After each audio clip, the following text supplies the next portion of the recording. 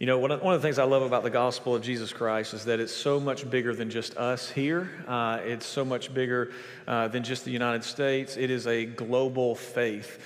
And we see God doing amazing things all over the world. This morning we actually have some guests with us that are just wonderful, wonderful people. Mike and Maria Long are pastors in Greece. Now, as soon as I say Greece, I know some of you are beginning to feel a call, right? Yes. But Maria is here with us. She's sitting right here. Her niece is there with her as well. But with both of you stand, would you please give them a big hand? Now, after the service, you can go out underneath the missions wall, just straight out back and be able to meet them. So Luke 16, I hope you have a Bible. The words will not appear on the screen. But I want to back up just a little bit to this past Wednesday night. You know that we're in a study, studying the life of Jesus over this year. In the last 6 months, we're spending all those 6 months in the Gospel of Luke. And this past week, we were looking earlier in Luke 16, 1 through 13, where Jesus tells a parable, the parable of the shrewd manager. And after he tells that parable, he gives us 3 truths about faithfulness, okay? And in those 3 truths, he's speaking to his disciples. He gives those 3 truths, and then he gives a summary statement, if you will. And I want to back up to verse 10 and look at those real quick. In verse 10, Jesus says, 3 statements about faithfulness. The one who is faithful in very little is also faithful in much. And the one who is dishonest in very little is also dishonest in much. And right there we see Jesus calling us to realize that we're called to be faithful in the small things. And the promise that he gives us is that when we're faithful in the small things, he will give us more. He will give us bigger things, bigger tasks. He'll increase our calling, if you will, for us to accomplish those things. But it starts with faithfulness in the small things. So many times when we think about serving God or serving the church or even serving society, we think, I want to start big. I want a big title. I want something big to accomplish. But what Jesus teaches us is that we have to start small and show our faithfulness there. And then he tells us in verse 11, if then you have been faithful, there's the word again, in the unrighteous wealth, who will entrust you with true riches? He says, if you've not been faithful in unrighteous wealth, who will entrust you with true riches? And again, there he's making a very clear point. He says, how can you handle deep spiritual truth? How can you handle a heavenly inheritance if you can't even be faithful with unrighteous wealth, with earthly wealth? Then he says in verse 12, if you have not been faithful in that which is another's, who will give you that which is your own? And again, there's a lot going on there, but he's saying if you haven't been faithful, if you can't be faithful with what God has given you, because we believe everything comes from God, right? Every good and perfect gift is from above, Scripture says. So everything that's good in our life that we have, every blessing that we have, God has brought it into our life for us to steward while we were here on the earth. And if we can't steward what God has given us here on the earth, again, how can we receive something for our own? How can we receive a heavenly inheritance? And then he gives a summary. He says, no servant can serve 2 masters, for he will either hate the one and love the other, or he'll be devoted to the one and despise the other. And then he says, you cannot serve God and money. God and money. And just so you know, this is one of those sermons where I tend to not get a lot of amens. But Jesus is making some very important statements here about faithfulness. He's saying faithfulness is not about feelings. Faithfulness is about service. And service is not a title, it's an action word. And the heart of service is about stewardship, stewarding those things that God has given you, whether it be much or whether it be little. It's about stewardship. And stewardship and serving, they're an act of the will, an act of our will. We make a choice about whether or not we are going to serve. We make a choice about whether or not we're going to be good stewards of the things in which God has given us. It's not determined by circumstances. So many times we think, well, if I had this or if I had that or if I had this opportunity or those means or those resources, then I would be a good steward. Stewardship and service start with right where we are. It's not about the circumstances we find ourselves in, because stewardship and service is about love. It's about love. That's why Jesus said, where your treasure is, there your heart will be also. That's the thing you love. Let me put it another way. Where your money is, there your heart will be also. And so we concluded Wednesday night, and this is important for today, by saying that faithful service and stewardship on earth is important because it reveals that the reality of heaven is already in us. And that's important for us, especially in this season, because we're coming into the time of the year where we're going to be asking you and challenging you, where is it that God has called you to serve? How is it that God has called you to take another step, being faithful in stewarding the things that He has given you? And we're going to be talking about that as we go throughout this month. But to connect these two, I want you to understand what Jesus is saying here in verses 10 through 13. You can't serve God in money, and the faithfulness statements He makes there, and connecting what He's about to say. One of the most important principles in Scripture for me, and one of the things that's changed my perspective on how I see the world, probably more than any other statement, is simply this. It is what you believe about the future. What you believe about the future determines how you live today. What you believe about the future determines how you live today. And this can be applied in so many different ways to our life. To the way in which we think about the world in which we are living in, the way in which we think about ourselves, down to what we do day to day. What you believe about the future determines how you live today. And a lot of people say, well, I'm not really sure what I believe. Well, of course you do. Of course you know what you believe. At least you have a really good idea about what you believe.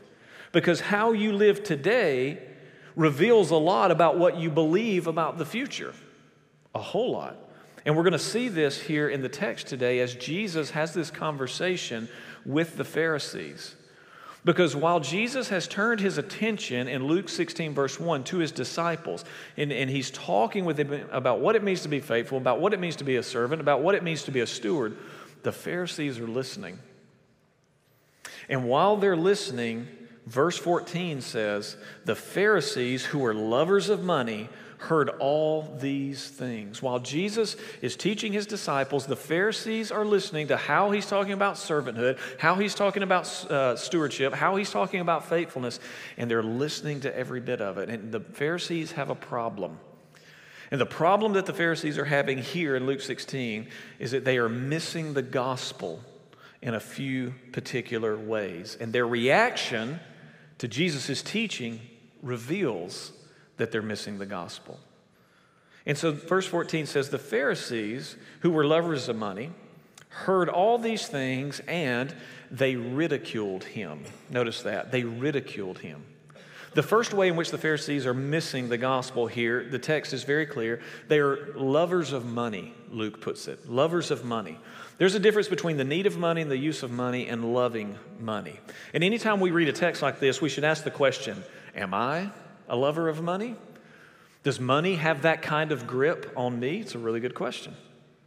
Well, think about the nature of love. You see, to love someone or something involves both passion and perseverance, doesn't it? Love involves both passion and perseverance. And many times in our world today, the way we talk about love and we reduce it down to just a feeling, right? It's just a feeling. And so most of the time we talk about love in the passion category, but it's also perseverance. That's why we use words like devotion. When you're devoted to something, you continue to move in that something's direction.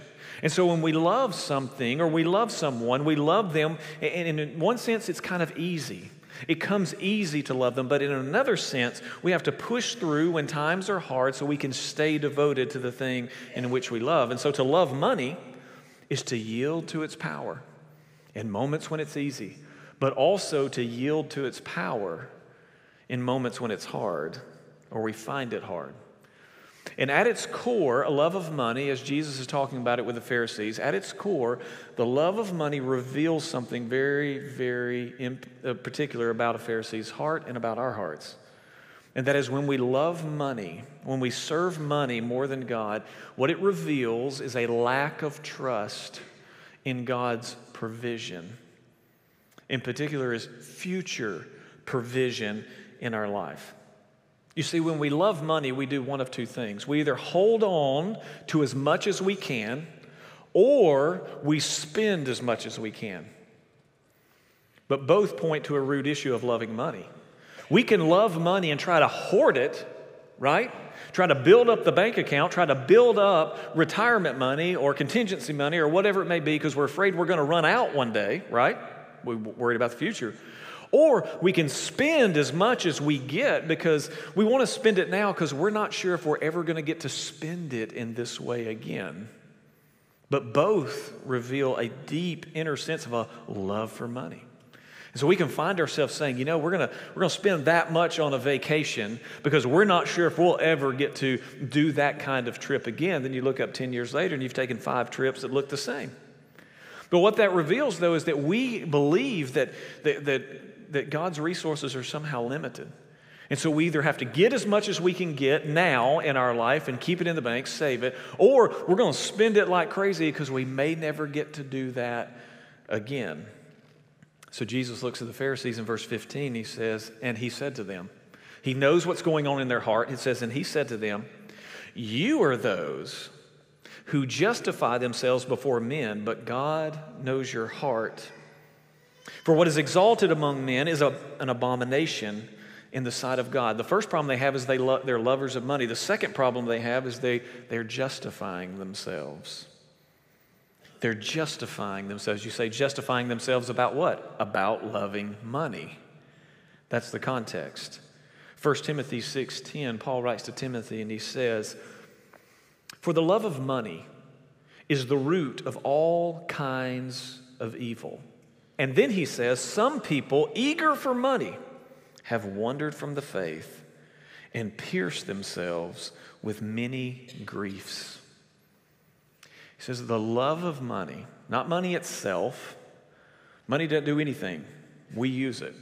The love of money, it leads to all kinds of evil. Some people, he says, have even wandered from their faith. They're literally walking away from the faith. And not only that, they're piercing their own lives with many griefs because of it. Its roots go deep. And its roots go so deep into our life, what it does, the love of money takes those things in which God created in our life to be beautiful, and it completely distorts them. The love of money takes those things in our life that are meant to have meaning and purpose, and it distorts the original intention. They lose their original intention or purpose. That's what the love of money does. It corrupts us to the core. It leads to all different kinds of things in which it manifests itself in our life in so many different ways. It's like you take the person who gets the new job and they believe that God opened the door for them and that God has provided just what they need and the salary is in the range that they need. And then all of a sudden what begins to creep in is, you know, if I had a little more, my status in society would be different. If I had a little more, I'd get to do this or do that, or I'd be able to keep up with whoever out there that I want to be like. And all of a sudden, that new job that God opened the door for and the opportunity that He has called you to and gifted you to, all of a sudden, it's just not enough. And we find ourselves chasing the elusive more. And the thing to which you feel called to, now it's just a paycheck. It's a paycheck in which you compare to others' paychecks. Money has a way of just getting in and doing that. And the consequence is we find ourselves, like the Pharisees, justifying ourselves constantly. Justification for the end goal of the pursuit of self-promotion or advancement. Again, so we can get more. And again, we're chasing the elusive category of more. It's exactly what they were doing in the first century. It's exactly what we do today. Everybody do this. Mm-hmm. It is. Oh, and it's so addictive just to get more. And what we forget is what Jesus says here, is that our hearts are absolutely naked before the Lord. He sees all of it. There's nothing that can be hidden. You see, God not only sees the action, He sees the motivation behind the action. He sees all of it. And so we spend ourselves justifying this chase after more, and we try to deflect people's attention off our selfish actions to a false narrative about our motives. That's what we do. People will see our actions and our pursuit of more, and so we've got to justify it, so we have to justify it on a motive level because we don't want to change our actions because our actions could get us more. Are you with me? 2 people are with me. That is fantastic. So Jesus says this in verse 16. He says, you need to know the law and the prophets were until John. That's John the Baptist. He was the last Old Testament prophet.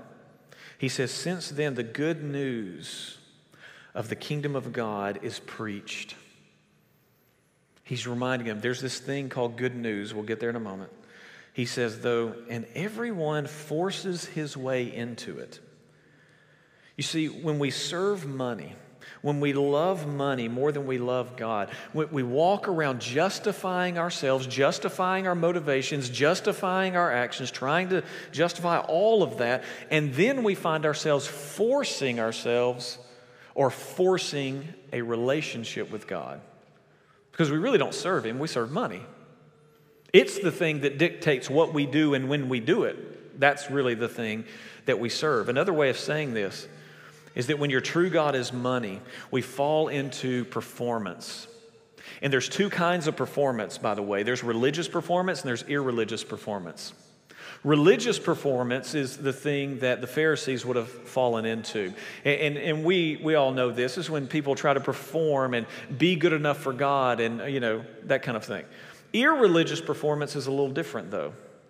You see, religious performance is the show that we put on to project an image of being a righteous person.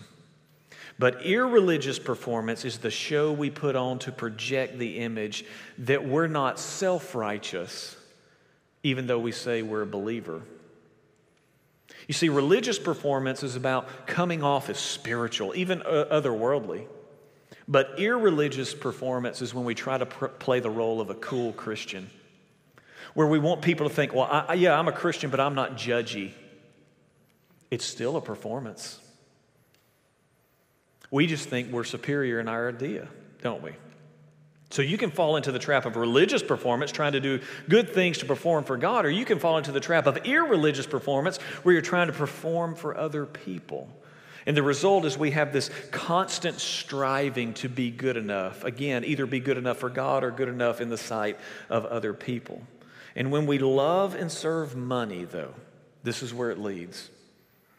When we love and serve money, we live our lives trying to justify ourselves, justify what we do, justify the motives behind what we do, and we live our lives trying to perform for someone. Either perform for God, but most of the time it's perform for ourselves or perform for others. Because the money gives us the tool to build the stage for the performance. And this is our problem. Jesus goes on and says in verse 17, it's easier for heaven and earth to pass away than for one dot of the law to become void. Now that statement, given what he's talking about here, it seems out of place. He's talking about love of money. He's talking about justifying ourselves. He's talking about performance. And then he says, heaven and earth, it's easier for them to pass away than for one part of the law. You say, what's that all about? It's about the gospel. It's about the gospel. You see, satisfaction for the law, God's moral law, has to be given. You can't have a God of love without the moral law being satisfied, actually. See, we think if God is love, then He does away with the law and kind of overlooks our sin. No. That's not love, by the way. You have to have the law being satisfied, hang with me, if you're going to have a God of love. You see, the moral law is God's ideal for how we live life. The moral law is God's ideal for how we live in a relationship with Him and how we live in a healthy and happy relationship with other people. The moral law. The problem with the moral law is that you can't live up to it. And I can't live up to it. And the person sitting on your right can't live up to it. And the person sitting on your left can't live up to it. Matter of fact, you might want to look at them and just tell them, you can't do it. You just go ahead and burst their bubble. Good. Just because we can't live up to the moral law, though, does not mean it's irrelevant. Just because we can't live up to God's standard, just because we can't live up, to that place in which God has called us to live in relationship with Him, a relationship with others, does not mean it's irrelevant.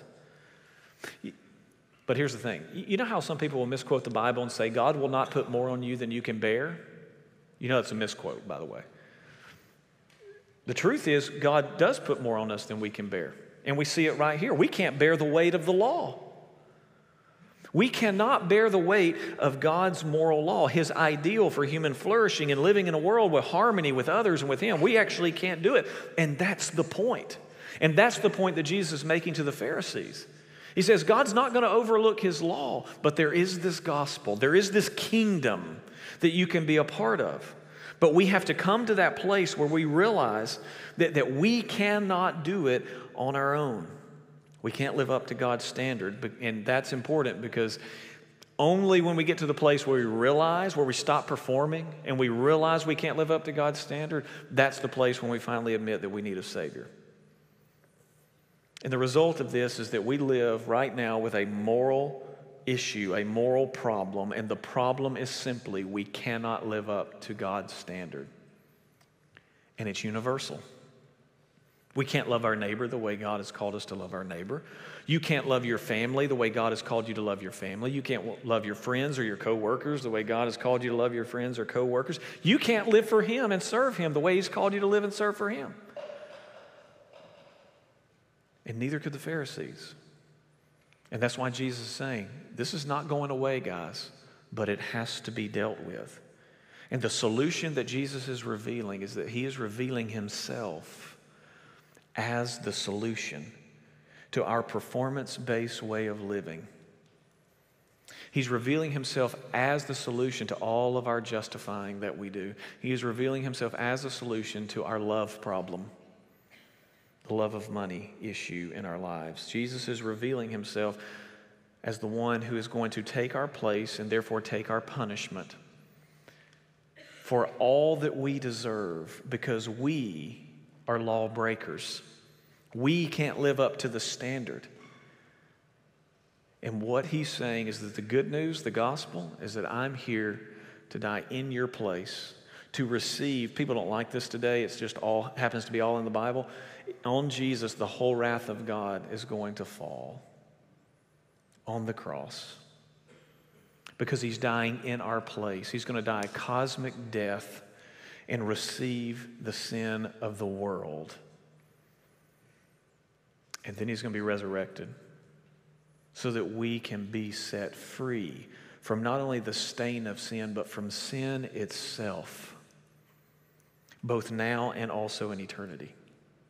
And again, this is a God of love. You cannot have a God who just overlooks anything that is not love and He truly loved. But He says, in my Son, I'm going to satisfy the law once and for all.